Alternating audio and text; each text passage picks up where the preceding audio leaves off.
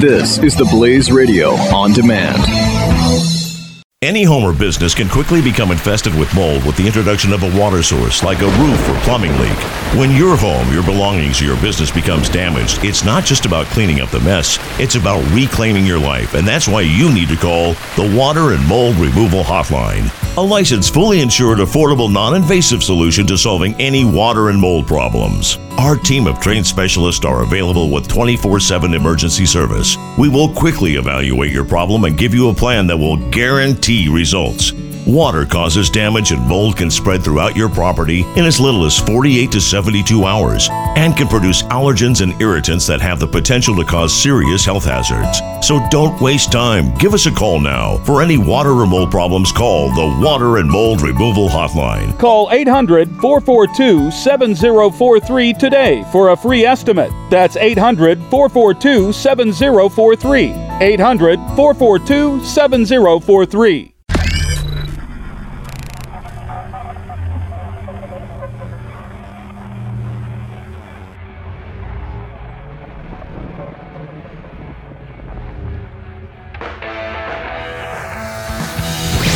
Now, spreading freedom across the nation.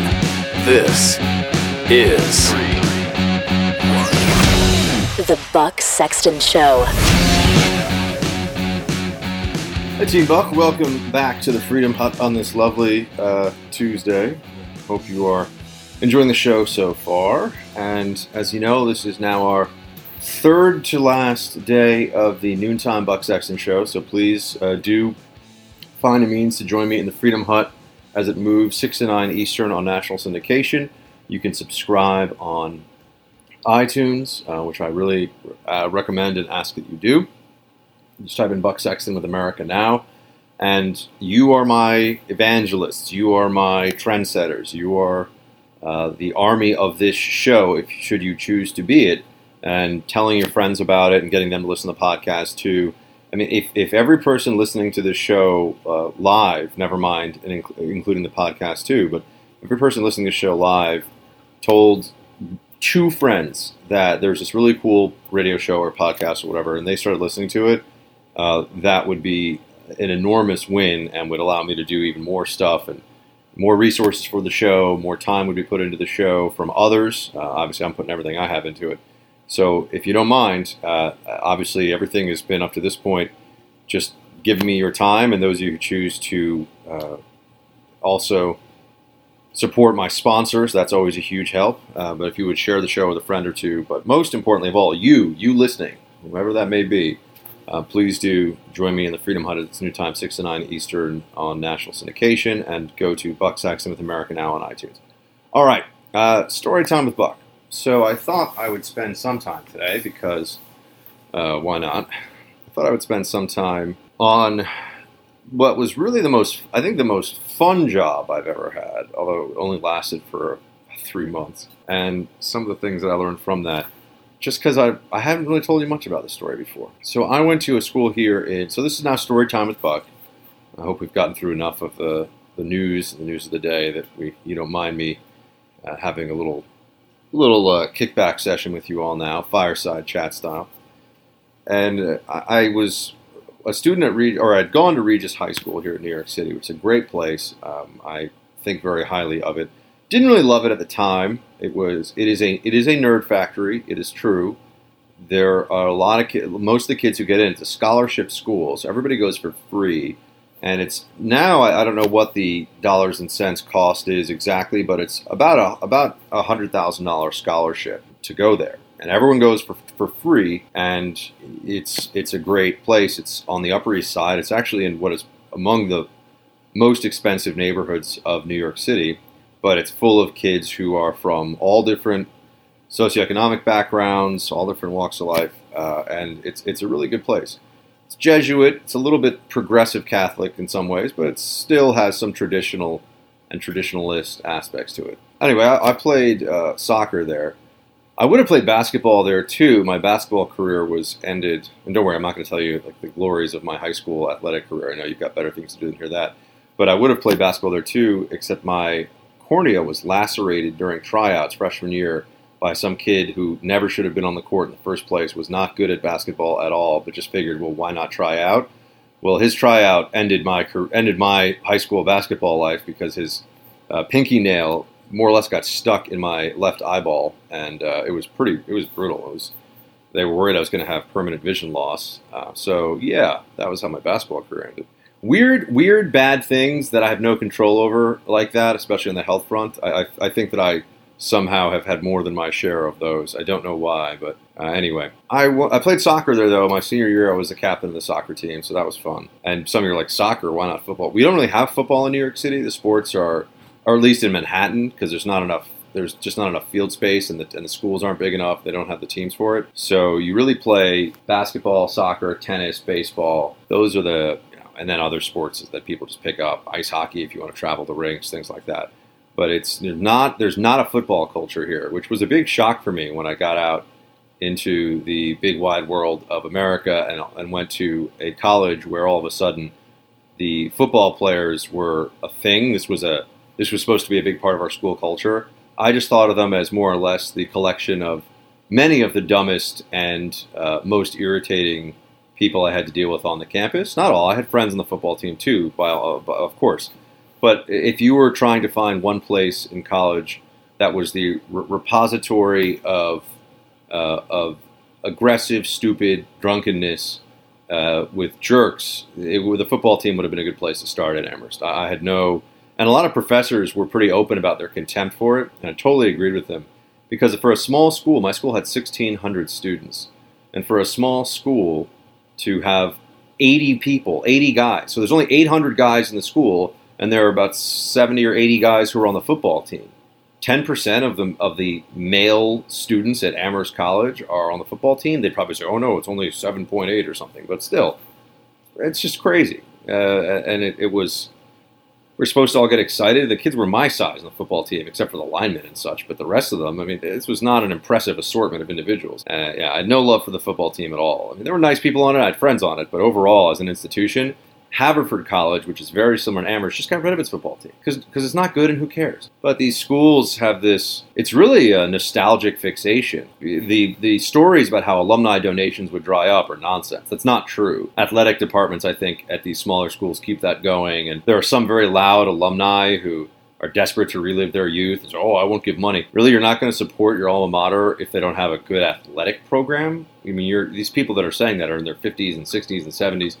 You care about what the athletic program is now? It's ridiculous. Going on a little tangent there, but I did not have an upbringing. I watched football and was professional, and they're amazing athletes, and I get that. My family are all Giants fans. So I played soccer, and then when I graduated from college, I came back into New York, and I wanted to work at the CIA. It was the first job I applied for, and I had a feeling I would find my way into it, but I finally got the conditional offer. Well, it took about a year after I applied, I guess. I finally got an offer from them, and it's conditional on completing the background investigation. So now I'm a young guy in New York, and before the fall, even over the summer, it says, well, if you complete your background investigation, now you can start at the CIA, but it's going to take many months.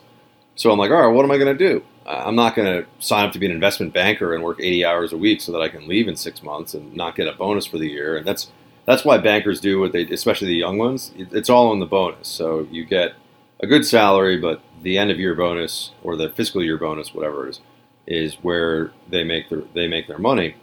So I wasn't going to do that, and it was just misery. That would have been misery. So my parents convinced me. At first, I was a little skeptical. I got this offer out of nowhere from the headmaster of my high school to be a soccer coach, to coach JV soccer, so the junior varsity team, which is, they break it up. So occasionally I played varsity as a sophomore because, hashtag awesomeness. No, I was okay. I wasn't that good. But I did play varsity as a sophomore. Usually freshman and sophomore, JV, and the juniors and seniors are varsity. That's the way it breaks down. So I was 22 years old, and I was coaching a whole bunch of 15 and 16-year-olds. So you can imagine what that. So they called me sir at first, but the age difference between us was not really that much. I mean, I'm a really young guy, just gotten out of college, and some of these kids are like they're my height, and they're 16.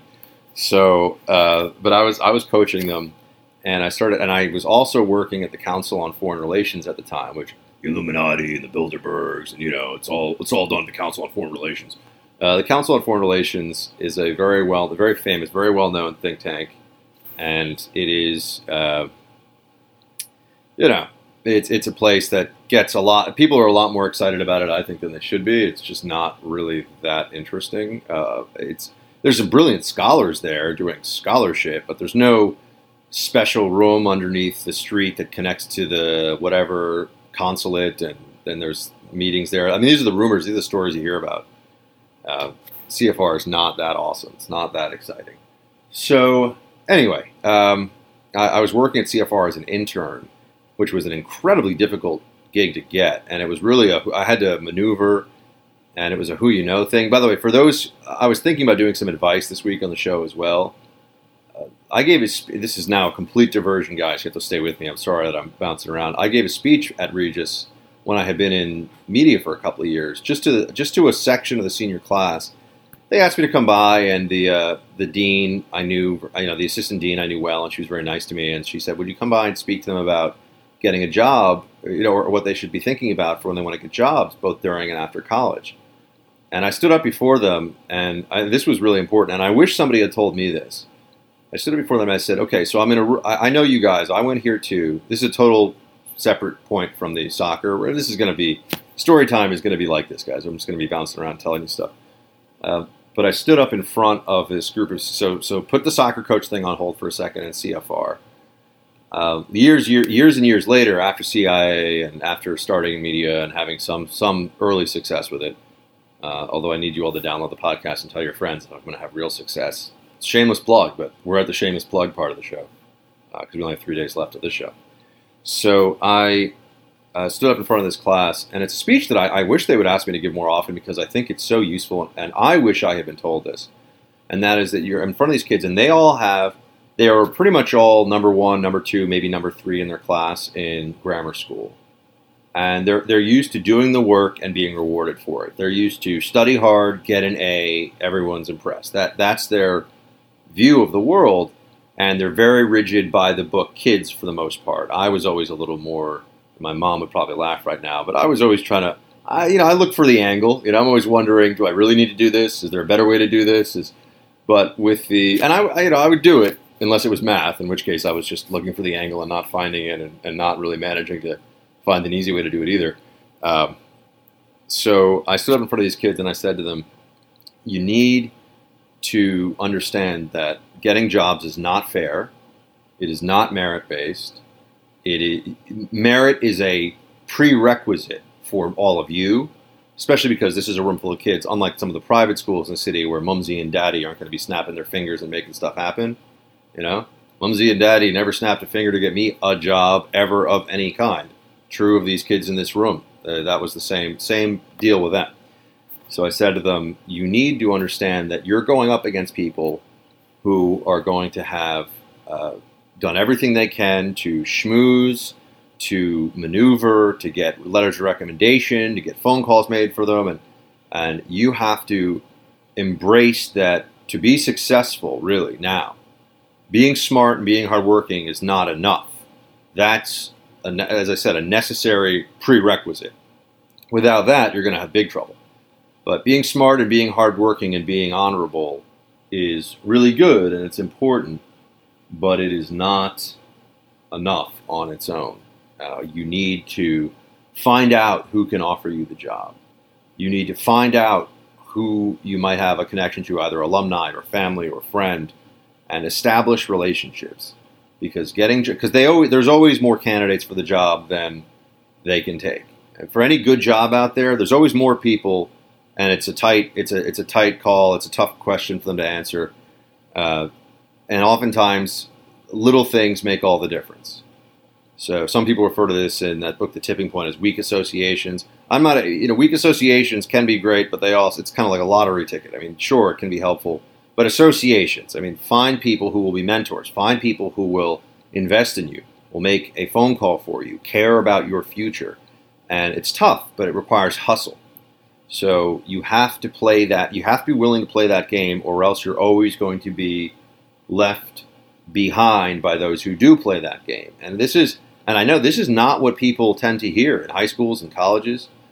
I remember at Amherst going through the process, and I guess this is probably a show that's most useful for the younger folks who are in Team Buck or college age or in their 20s or 30s, so people that are still trying to figure out their careers. Or maybe if you're going to make a career switch, I think this is all valuable stuff. This is what I've learned. But it's really important that you understand that you got to play this game. You got to be willing to get in there, because otherwise you're going to be losing out to those who do. And when I say play the game, that sounds like it's underhanded or bad. I don't mean that, but it requires more. It requires more than just a great resume. It requires more than just really good grades and going to a good school, because there are too many good schools. I mean, this is all changed now. And for a lot of jobs, especially people that want jobs that are, if you want to be a professor, if you want a job in media, if you want a job at a top law firm or at a financial services firm, Goldman Sachs, one of these places, you're not just competing with the top tier of decent American schools. You're competing with schools from all over the world now. You're competing with the top students from Mumbai, from Shanghai, from London, from you name it. And they're using their family connections, and they're using their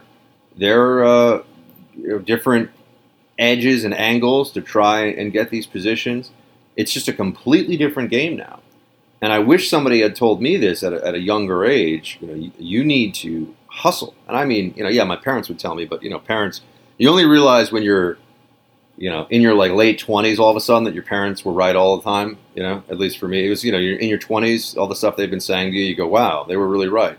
Nothing good does happen after midnight. That's a true statement. Maybe it's 1 a.m., but that's true.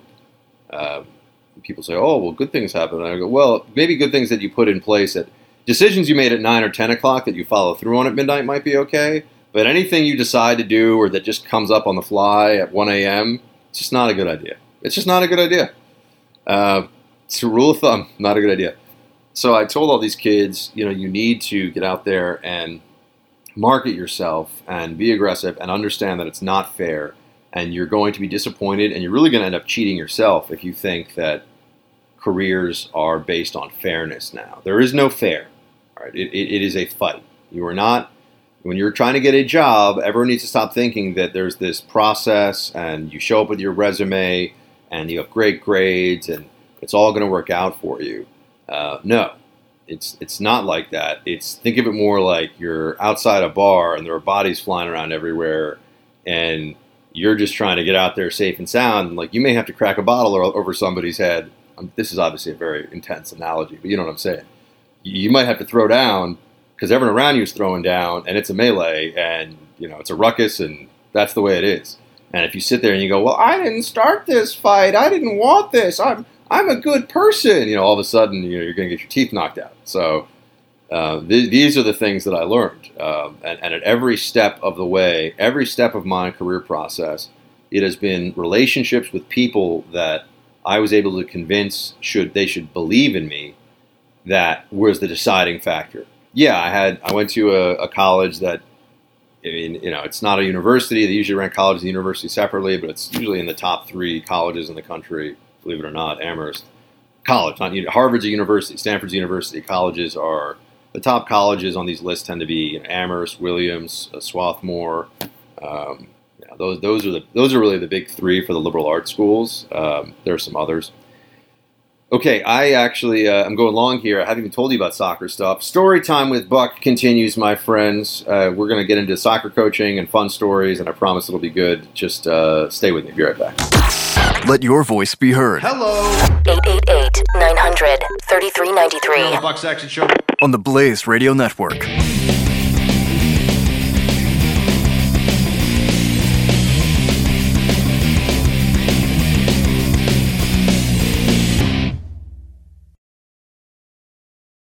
Any home or business can quickly become infested with mold with the introduction of a water source, like a roof or plumbing leak.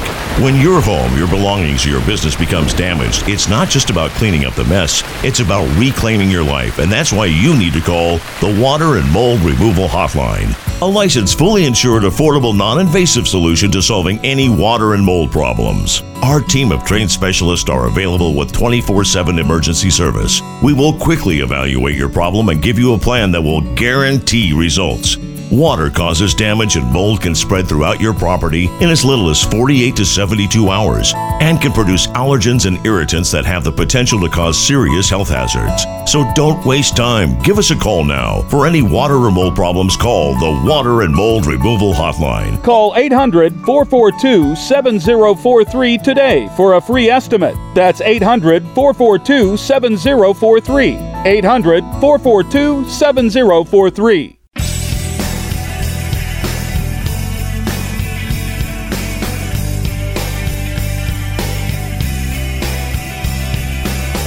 Buck Sexton.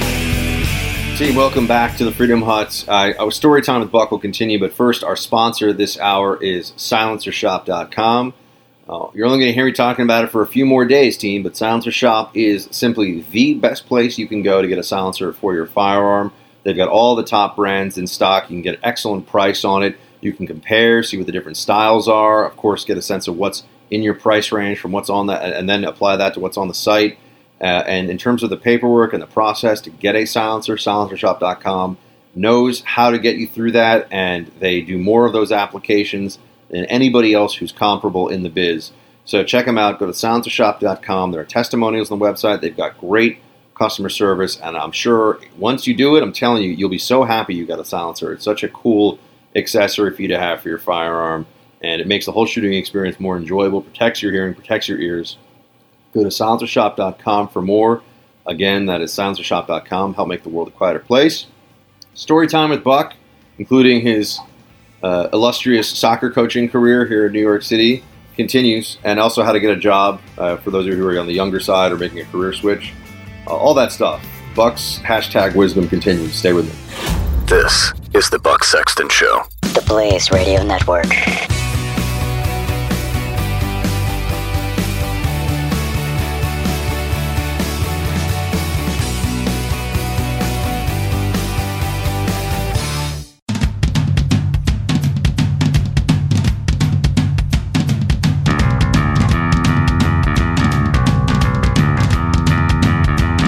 This is the Buck Sexton Show. Team, welcome back to the Freedom Hut. So I was telling you about jobs and my sense of how one goes about getting a job. I know, look, some of you are going to apply to schools and you're just going to get, or apply for jobs out of school and you're going to get them, or you're going to career switch and you're so impressive on paper and in person that it's just going to happen. But in my experience, every job that I've really wanted that I've gotten, and I've gotten rejected by, and I think some of what makes me most able to, there are four things that I think of that make me really able to empathize with people is just some out of the blue, very annoying health challenges that I've had, which factors into my thinking about healthcare and the problems people deal with. And I've, at different times in my life, I had to go through so much nonsense, a tremendous expense, money I didn't have, to get no answers from doctors. And look, I'm lucky. None of these were issues that were, I wasn't facing anything that was life-threatening, but some of them were very uncomfortable and very annoying and persistent, and celiac disease being the most prominent one that took quite a while to figure all that out. But I've had others too. And so people that are sick and that aren't getting answers and that don't have the money to deal with it the way they want to, I understand that. I've lived. This is also why I think I'm very passionate about talking to you about healthcare. I'm not just like, oh, I read this Heritage Foundation study. No, I've been in an office where I'm going, so you're telling me you can't, this probably won't do anything to change my condition, and it's not going to be covered by insurance maybe, and I don't really have the money, so I'm going to put it on a credit card. But this is my only option, and this is healthcare in America today, and I have health insurance, but it doesn't matter. I mean, so I've dealt with all that. I think all of us have this, like rejection and disappointment in our personal lives, love lives, whatever you want to call it. Rejection in particular. I mean, I've taken. It's good though. I've taken more than I've had rougher rejection, I'd say, than with one or two exceptions, serious disappointments as to where something was going. But I've taken some, just not literal, but I've taken some, flying wine bottles on the chin in terms of rejection. I mean, it just, I think everything's great, and just there's somebody else that, we're not going to go on that third date. I mean, that's happened to me. But the good thing is, once you've had enough of those, you do build up a tolerance. Once you've had enough, I think this is great, and actually this person, and then you realize this person doesn't even want to see you for a second or a third date or whatever. So early stage, usually when someone gets to know me, we get along fine. But early stage, I've had more. So I get that, man. I get getting shot down, and have had more than my share of those. And then with jobs, I think I said 4 things, but really 3 things is what I meant. So my math, again, math is not something I excel in. But with jobs, I've applied for so many different jobs over the years, and had all kinds of interviews where I really felt I was put down or undermined in the interview, and people were pretty nasty to my face. And then, of course, in media, even though I have a job and have had a job now for almost 6 years continuously in media, I mean, I can't tell you how many things I've gone out there for, tried to add into what I'm doing, and sometimes, you know, you just want to reach across the table and be like, I'm better than other people you're hiring to do this, or, but it doesn't. Like I said to you, it's not about fair. And media is probably is short of being an actor, the most unfair profession you could be in. The decisions that are made are terrible on a consistent basis, all across the board by all sorts of folks that get to make decisions. It's a really skin thickening business, and not something that I recommend. As I always say, anybody who has a spouse, kids, and a mortgage, don't career switch into media. If you're already in it, fine, you know what you're into. But don't career switch into media. It's unfair. It's too risky. Okay, back to soccer and to some happier things. So I want to talk to you about this. I was my voice also from doing 5 hours of radio a day has just been like, it constantly feels like my throat's a little swollen and my voice box is always breaking. That's kind of fun. Side note. Anyway, I was coaching soccer, and at first, and I remember this, I was out with some friends at a bar here in New York City, and everybody's going around, and I was working at this internship at CFR, which is a very intellectually elite place. Boring as heck to work there, though. I mean, I was doing the most, you know, not nonsense, but the most sort of routine clerical research and clerical, you know, filing things, making copies. They didn't make me get coffee, but I probably would have rather gone out and got people coffee than sat there. And the guy I worked for, his name was Henry Siegman. And I remember, I haven't kept in touch. I don't know what's happened to him actually at all, but I remember him bringing me in, and he was just like, so I'll need you to print, he was a much older guy, to print off all of my emails and highlight the relevant points for me to read through when I can get to them. So I was like, so wait a second. You have email and you have a computer in front of you, but you want me to get access to your email and to print out your emails and then to highlight in those printouts, yes, I would like you to highlight in the email what I should read. And I was like, very strange. Hold on 1 second, team. I got to hit a break here. I'll be right back. Buck Sexton will be right back. The Blaze Radio Network.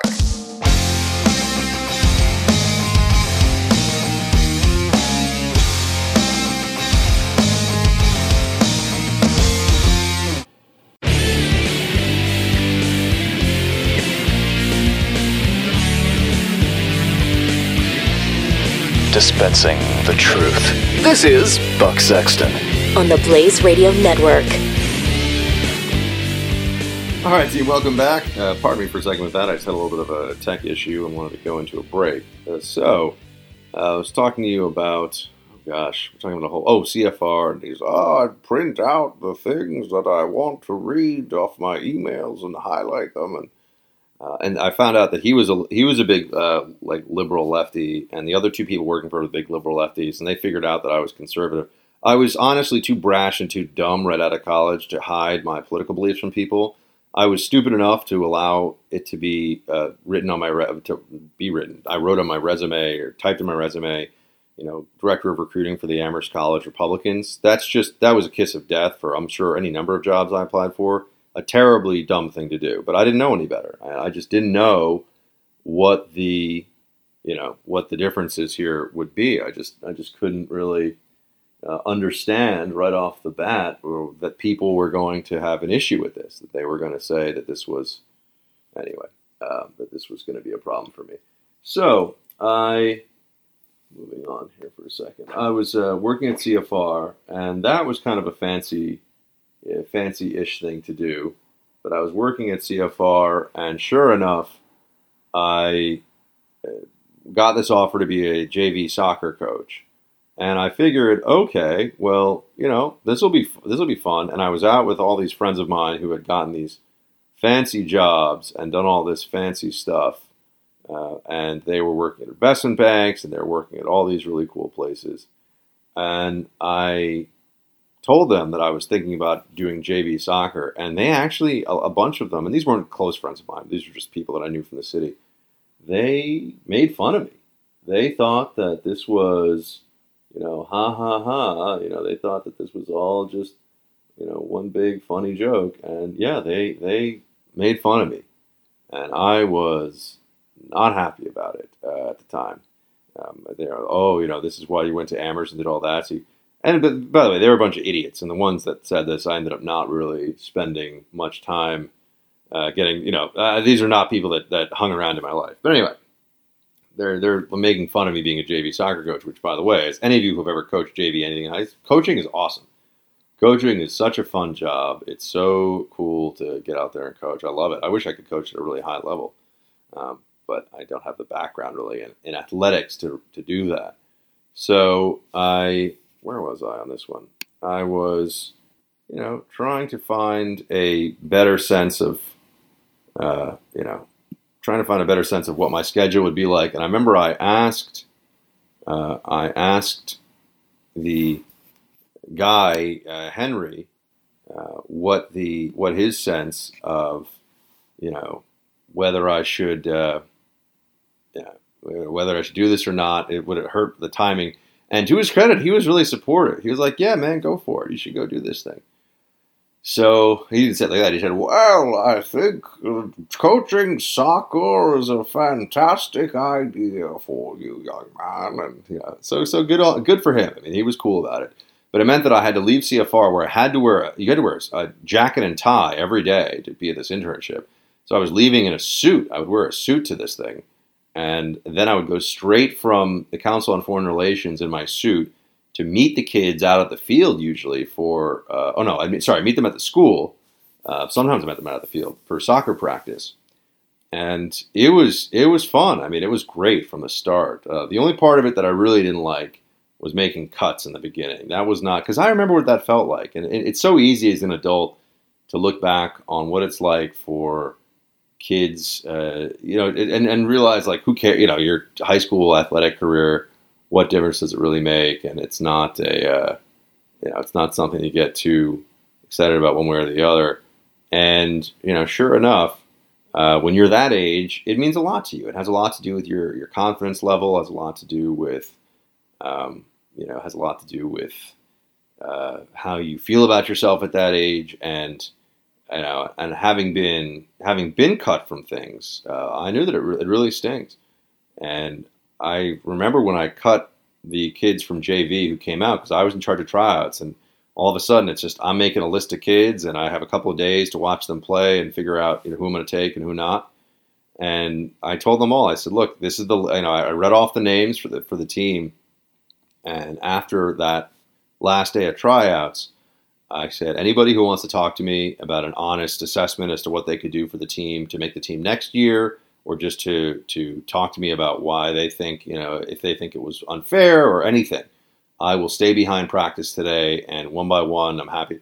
And a bunch of them did. And it was, I of course kept my word and spoke to each one of them and was very honest about it. And I think they appreciated that. I think the kids appreciated that I wasn't just making these decisions and then it was all, left on me to, and then, I wasn't going to hear anything about any of this stuff.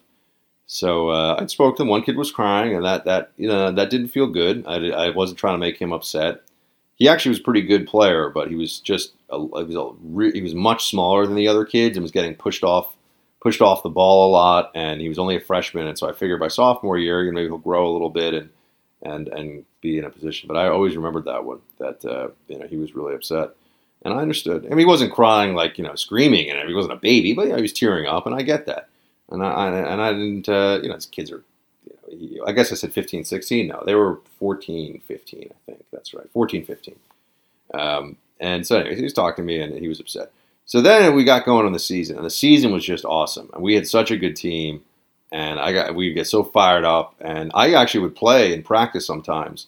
I would kick on some cleats and go out there and, knock it around on the field. And, I think they appreciated that too. So we'd do drills, I would sort of run the drills, but I also was able to get in the mix a little bit and show them different moves and things. So we were a really good team. We ended up going, I think the official record was 11-1-1 on the season. We almost went totally undefeated until the semifinals of the city championship, which I think at the time was the best that the JV soccer team had done in, I don't know how many decades, but like 15 years or something. It was a long time. We got so far. We came so close too in that last game to winning. I remember that it was such a tight finish at the end there. And the parents really took a liking to me because I don't know. They could tell I loved it, and we get really fired up during the games. And I don't yell at sporting events. I don't get excited watching sporting events in terms of yelling and clapping. I don't really understand that, especially if you're at home and you're watching on the TV. I just can't get that into it. But with my kids, man, I was yelling and running around the field, and it was great. And there were some crazy moments. I had some parents of the opposing team yell some pretty bizarre and aggressive and occasionally profane things at me across the field. People get really into their kids' sports in a way that you sort of wonder how they've become so detached from reality and even like the consequences under law of doing certain things if they were to follow through on them. Don't want to usually yell at a coach in an opposing team that you're going to find him in the parking lot after the game. So that sort of stuff happened too. But it was we had a couple of really standout players, and it was such a great fun season. And it was really important for me because it was the first time that I ever found something that I got paid for, and I got paid I was paid very, very low. It was really an honorarium. I mean, it was the equivalent of like a few dinners or a few nights out in New York City for 3 months of coaching. And it was the first time that I ever realized you can get paid to do something you love and it's really cool and you really enjoy. And now I'm not going to say that the CIA was service and I thought it'd be really cool. I didn't love it. I liked it. But there are parts of this job, parts of doing media, really doing radio and being able to talk to all of you, that I do love. And I do think it's really a gift and a blessing that I made. Just as it was awesome and I got fired up to go out there on the field with those kids and we were winning all these games and they were loving it and it was a really peak experience for them and for me. Every day I get to get on radio and speak to Team Buck, speak to all of you is a good day, really. And I try to be thankful for that and understand that I am very blessed that even up to this point, I've been able to make a living doing something that I love and that I find important. And it's certainly important for me. I mean, I love it. So that's my little soccer coaching story. I might have some more details later on in the week about that, or also some other aspects of all things. Aspects of all things. I don't even know what that means. I'll be back with you tomorrow. Please download Buck Sexton with America Now on iTunes. Tune in tonight, 6 to 9 Eastern, however you can. Please do that as well. And until next time, my friends, Shields High. The Buck Sexton Show. Only on the Blaze Radio Network.